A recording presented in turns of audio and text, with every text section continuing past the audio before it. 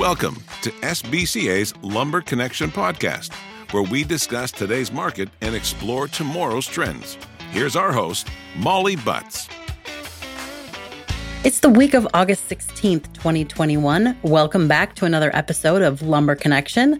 We're back this week with our regular experts, Justin Binning and Ken Timmons. Hello, guys. Howdy.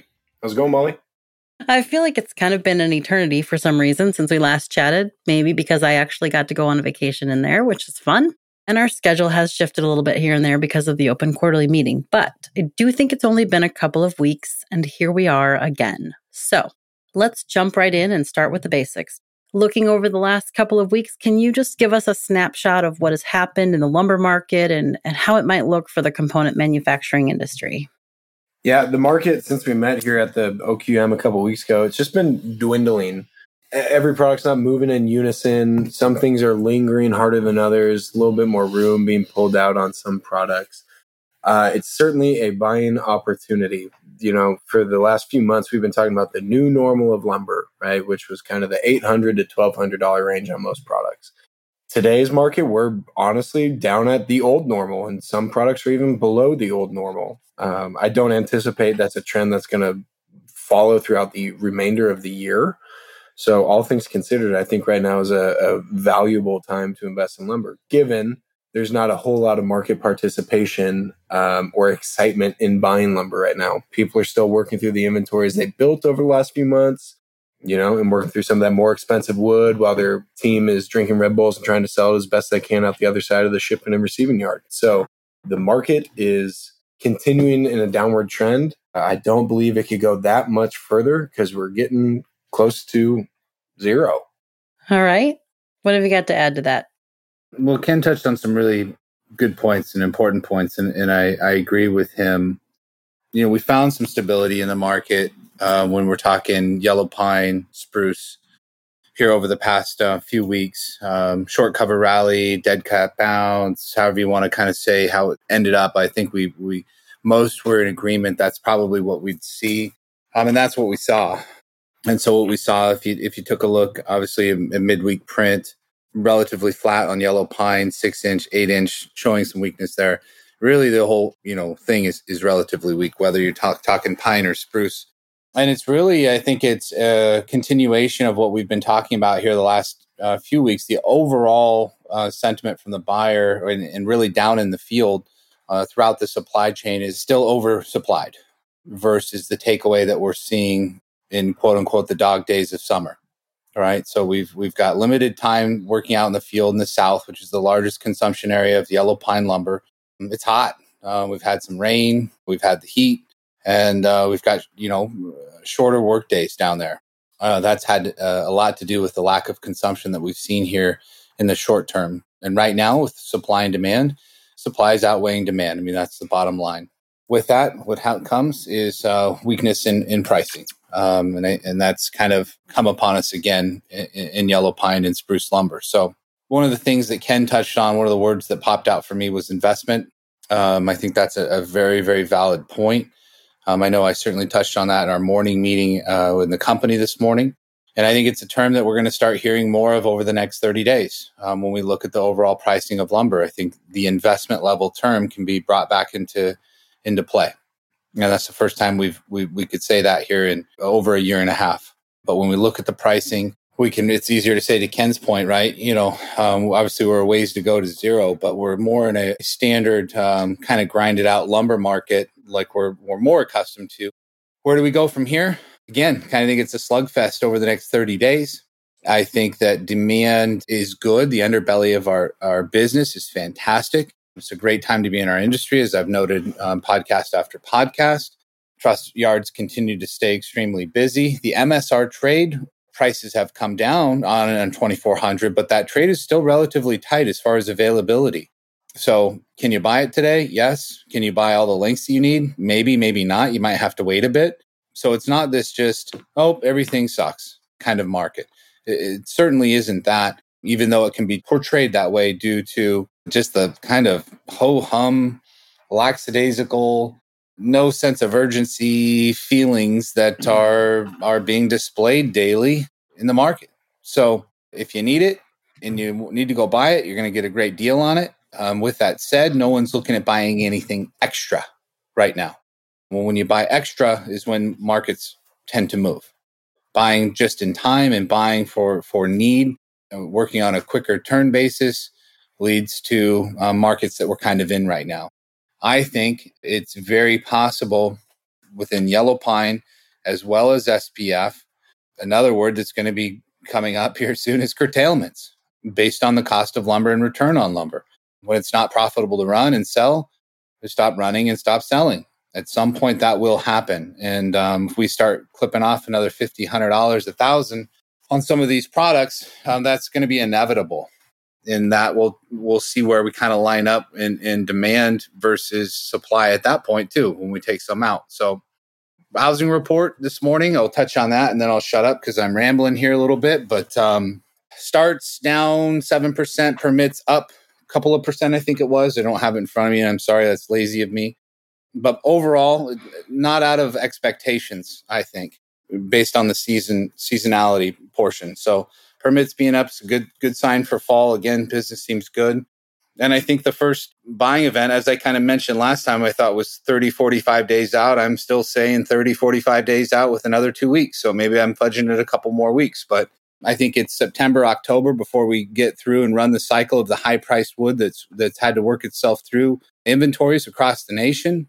Every day that goes by, a little bit more gets done. But I think, again, it could be September, October, maybe even Halloween before that's done. And I think we grind it out and again, there's some fist fights as far as pricing and battles that are had in between. And then, but I think that we'll have an event there and we'll see where that goes to end out the third and fourth quarter. And as people, get optimistic about first quarter business, taking advantage of the pricing here as we finish out, this half of the year. So a lot of information. Sorry, it probably doesn't make sense. And, but that's what I do. That's the value that I provide is confusion and uncertainty. No, I think that all made sense. And it ties into something I'd planned to ask you, actually. My question was going to be if you guys have a sense for how much inventory is on the ground, or in stock, so to speak, at retail, but also at component manufacturing locations. And to say that just one other way, what I'm hearing you say is folks are in a position where they really don't need to buy. They've got inventory on the ground and they're kind of ignoring the market at the moment. Does that feel like what you're seeing? Yeah, I'd say in a broad statement, yes. But again, I think everyone's situation is a little bit different.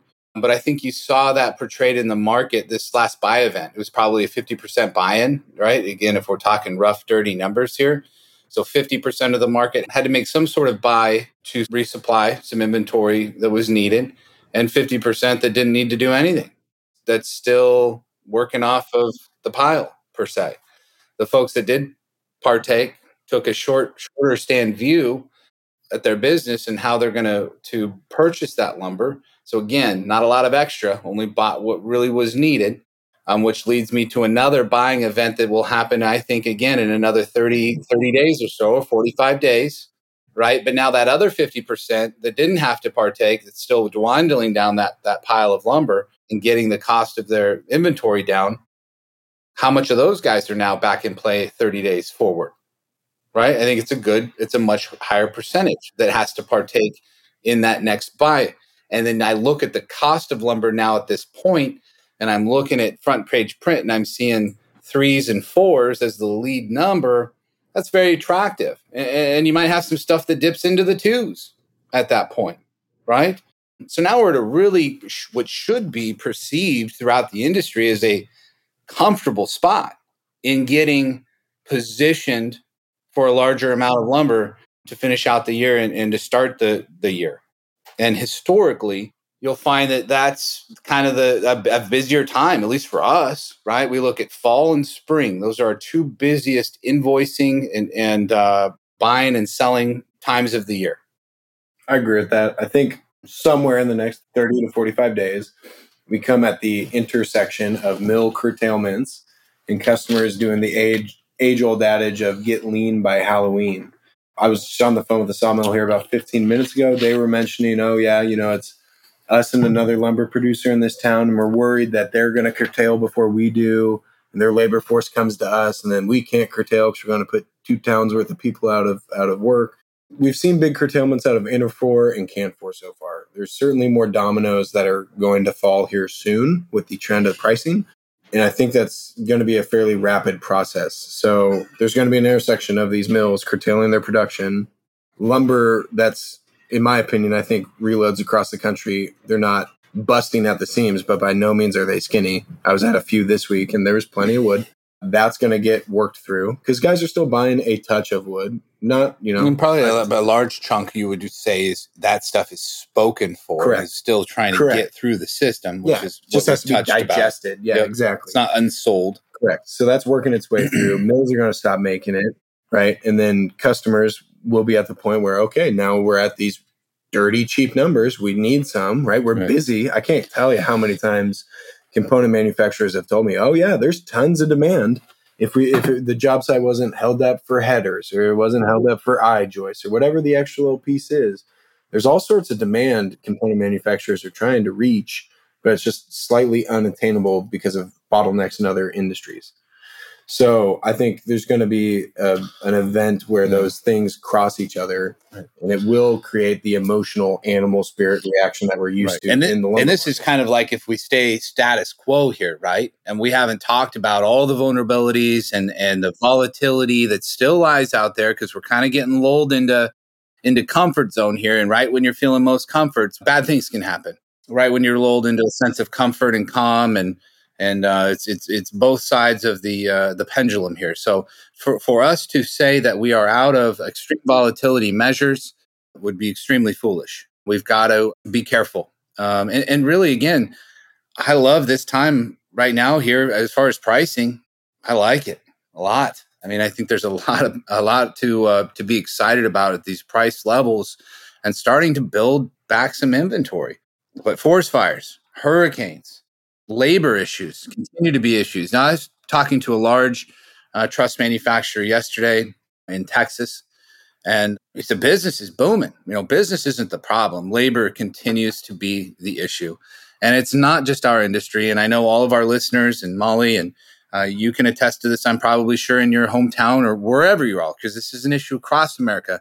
Now hiring. Doesn't matter what it is, what you're doing, whether you're a donut maker or a coffee shop or a lumber yard, or I can keep going here, clothing, whatever. Like they're hiring. I mean, the signs are everywhere. The people are not, however.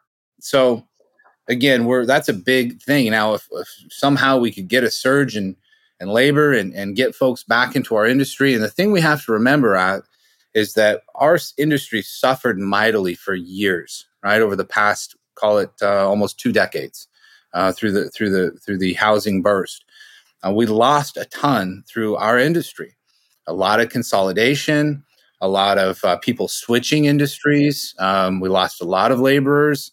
There was a day that it used to be cool to be a construction worker. All right, it's still in my son's in his 2nd grade calendar. It's kind of an old school calendar. It's like, what do you want to be when you grow up? It's like firefighter, policeman, construction worker. This guy's like buff. He's got his suspenders on and his hard hat and his hammer, and he's looking good and tan and strong. It used to be cool. We're in a day and age where it's like, I don't want to do that. That sounds really hard, right? And so, but the folks that we did have that were the pros over the past couple of decades, well, there wasn't any houses to build. So that guy became a plumber or maybe a welder or some other sort of trade or truck driver maybe or something, right? And I'm using some bad examples because we lost those people too. My bottom line, the point I'm making is we lost a lot in a shortage, and you can't just make it up overnight, and you can't get those people back, those skilled workers or framers or whoever they may be, overnight either. You've got to almost provide a consistency and track record and say, hey, housing is back and it's here to stay, right? We're going to build some houses and this isn't going anywhere. And, this is going to be a very lucrative industry to be in. I don't know if people have been sold that yet. You know what I mean? And we certainly don't have it from a coming, up and comers or folks necessarily that are ready to step into those positions. Now, I know with the SBCA, it's doing some great things with our emerging leaders committee. And that's something that we're working on and we've captured. And you guys have done a fantastic job in paying attention to that, right? And trying to find new leaders in the industry. But it's all throughout. So again, I'm going on a rambling tangent here, but a lot of volatility still lies ahead. Labor issues, transportation issues continue to be issues there. Rail cars moving pretty good. Trucks moving better, but still a lot of backlogs in a lot of areas. Major ports, Eastern Seaboard down through the South. You've got to have a couple weeks out for an appointment. So again, the old adage of prompt would, where it was a 2 to 3 day thing. Those days are kind of past us. Again, you might have a friend, a buddy, a truck driver, whatever. Some magic happens. It does still happen today. You can get that kind of turnaround time. But I think realistically, with what we're seeing out there, it's prompt wood still taking, 7 to 10 business days to get moved, just on a pure lack of capacity. Yeah. Actually, Ken, I think you may have touched on this just a little bit when we first started, or maybe I misheard you. But, one thing I wanted to ask about today is we've talked in the past pretty frequently about DIY demand, the over-the-shoulder guys and the effect it's had on lumber availability and pricing. And honestly, I'm still seeing that in some of the articles and reports I'm reading. So, huge DIY demand when COVID ramped up and people were staying home and wanted their homes to be nicer or needed them to be different somehow because they needed an office at home or whatever. And then a pretty sharp decline in demand more recently as people got vaccines and, got back out into the world and we could be outside and it was warm and nice. And I can't believe I'm saying these words again, but it seems like the COVID-19 Delta variant seems to be throwing a bit of a monkey wrench into our hopes and dreams for the fall. And there's speculation that there's going to be another uptick in DIY because some places are already talking about or instituting COVID restrictions. What do you guys think about that? I mean, when you look at the market, right, all that crazy demand and strength we had, obviously an emphasis on newly constructed homes, but also the emphasis on repair and remodeling your current home, which is really where the demand dropped off after May of this year. And that's kind of the building block, the foundation that's caused this thing to run downward as far as it has. I can't believe I'm saying it, but it does look like we're probably heading toward another series of lockdowns. And it's an interesting concept. That's been my hot question of the day. I've asked mills, I've asked coworkers, I've asked customers. It's interesting, right? Because it's twofold. I don't think people who built a deck 2 years ago will build a new deck. That said, you were a weirdo if you weren't doing projects at home that whole time, right?